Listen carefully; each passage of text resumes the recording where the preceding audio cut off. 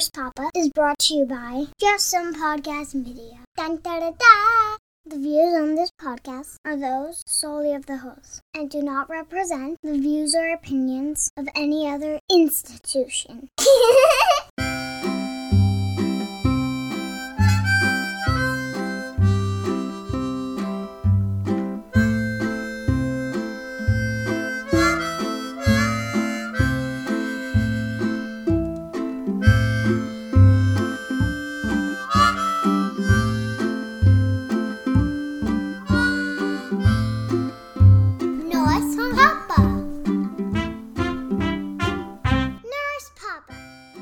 Welcome to Nurse Papa, a podcast from the heart and mind of a pediatric oncology nurse and father.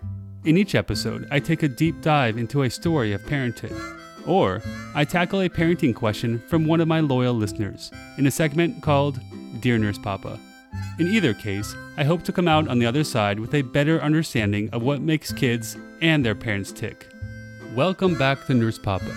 Before we get back to our regularly scheduled programming of the fun and dysfunction of parenting, I'd like to talk to you about a subject close to my heart: dad bods. They come in all shapes and sizes. Some are chiseled and lean, others are round and fluffy. Mine is somewhere in between and definitely a work in progress. That is why I am currently competing in the legendary Dad Bod competition. Your votes and donations for my dad bod will help benefit the B+ Foundation, the largest provider of financial assistance to families of kids with cancer. Throughout October and November, you can vote for my dad bod daily in order to support this worthy cause. Check out the link in this episode's description, and thanks again for your support. And now, today's episode. Our kids are back in school. In some ways, this return to normalcy is much more complicated than before. But it is also a welcome return to my favorite moment of each day: the long walk.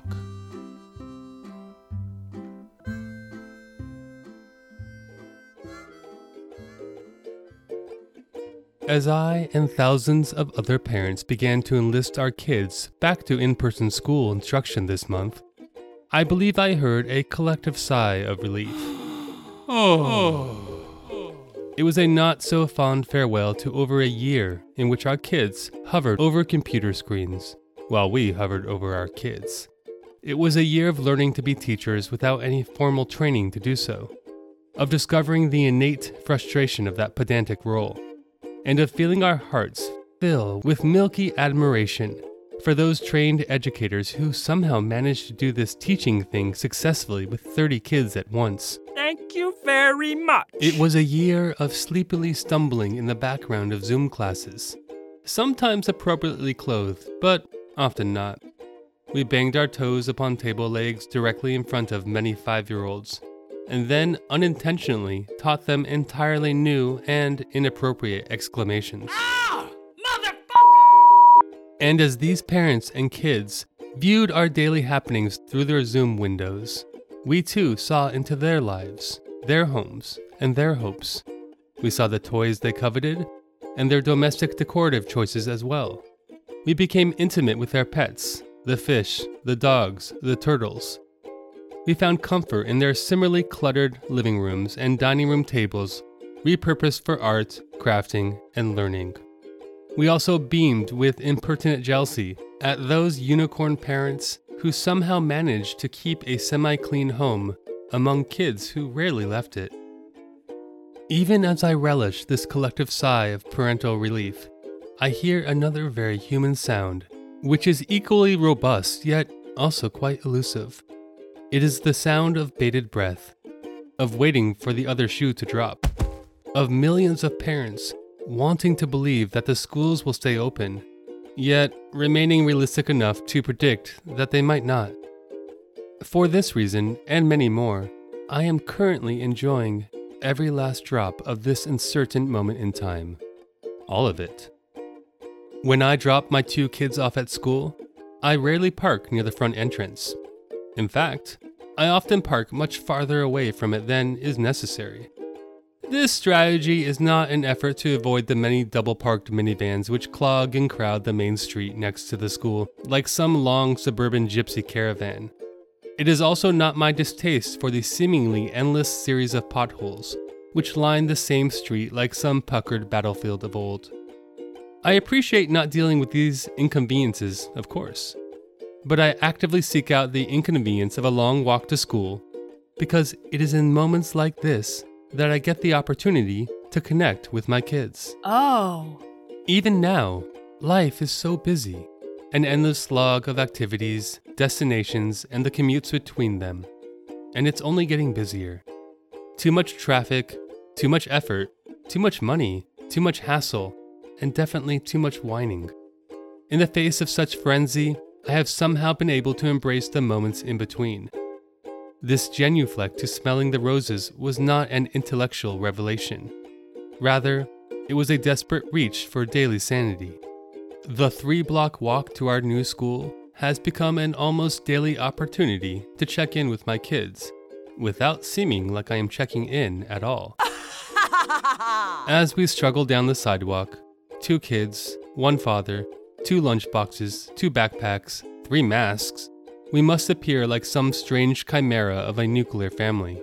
As my son sits upon my shoulders like a second head, pulling at my ears, and my daughter grasps at my hand, trying to swing around like some whirly carnival ride, I give in to our lack of forward progress. Despite the antics, it is a chance for all of us to discuss topical considerations which we encounter along the way. A steaming mound of dog poop in the middle of our path morphs into a dialectic discussion of what kind of dog might have left such a mess. My son suggests it was a dragon. Techniques to best avoid the poop in the future, and a general exploration of the ethics of the owner who failed to clean it up. One sad turquoise sock, abandoned upon a strip of grass, may inspire a fanciful narrative of who the sock belonged to. The question of did it run away from a smelly foot, and the curiosity of what happened to its absent sock partner. All these exchanges in a space of time in which we could just as easily have been focused on our destination, rather than the more interesting path to getting there, have helped me become closer to my kids. I haven't always embraced these unsuspecting precious moments of parenthood like I do now. Pre-pandemic and even a few times post, I have screamed. I have cajoled. I have threatened. I have feigned deep sadness, all in a pyrrhic effort to get my kids moving in the right direction. I have pulled arms too roughly. I have pled to the gods of small children. I have even walked away, leaving my 2 kids weeping in a single sad concrete square of sidewalk. Where's Papa going? My daughter once asked of the universe as I huffed away in anger one morning. As ashamed as I am of these frustrating moments, I'm equally as pleased with the realization that they were not necessary, that I can follow a different path. Who cares if we are 5 minutes late to school? The ABCs of kindergarten are way less important than a chance to learn about my kids, and in the process, about myself. I have come to realize that the long walk to school need not be limited to our daily expeditions towards where we are trying to go. The long walk is a state of mind, a state of being. I can summon these invaluable moments of communication and awareness with my kids wherever we find in-between times. It is my 2 kids who could not give 2 shits about saving time or being efficient who often remind me of this. My 6-year-old daughter, who is still mastering the art of wiping her own bottom, often insists that I join her in the bathroom. She'll likely sit on that toilet for many minutes doing her deed, and she prefers to have company. It gets lonely there on that big toilet, she tells me. She and I spend a lot of time together in that small room with walls the color of seafoam green, and an artful drawing of a jellyfish. We talk about deep things, and trivial things too.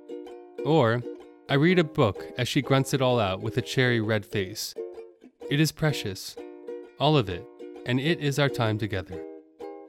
My 5-year-old son is also in on the game of passing time as time is passing. It can sometimes take him literally 5 minutes to get out a sentence or communicate a simple idea rolling around in his distracted brain. As he verbally jousts with the architecture of his tongue and the fancies of his mind, he does indeed get impatient, but he almost never gives up. I, too, get lost in those magical moments, doing my best to comprehend the thoughts and desires which he so earnestly describes. I want to really be there in those spaces of time which so many people fail to consider as important. I don't want to worry about where I'm going or where I've been. I don't want my smartphone with all its beeping email alerts and portents of daily news anywhere near me. The only thing in the universe, the only thing that exists for me at all, really, is a story about a red car. And maybe there was a dog barking too. It is a story my son is telling me through his asynchronous and excited speech. And it is the most important thing for this dad at this moment. As I watch this boy of mine follow the long line of his kinder classmates to their collective space of learning, I never leave until he is fully out of view. I want to be there for every moment. It sometimes takes a while. You see, my son has mastered the art of the slow walk.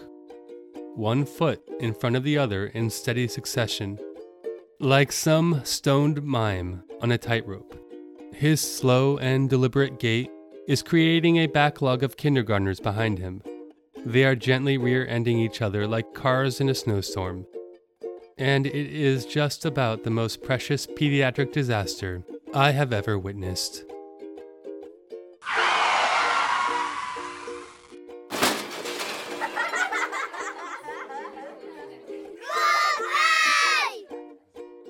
Remember, Nurse Papa is also a book. Within it, you'll find stories that might just change how you look at life and, indeed, parenting.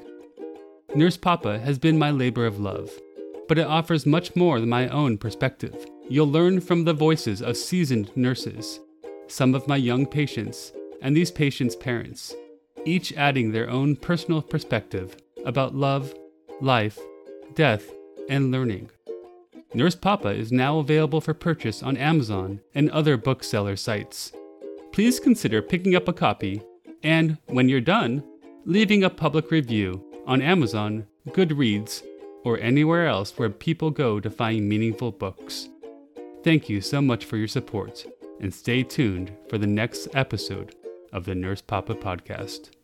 Don't forget to vote for my dad's bod in the legendary Dad Bod contest. It's for kids.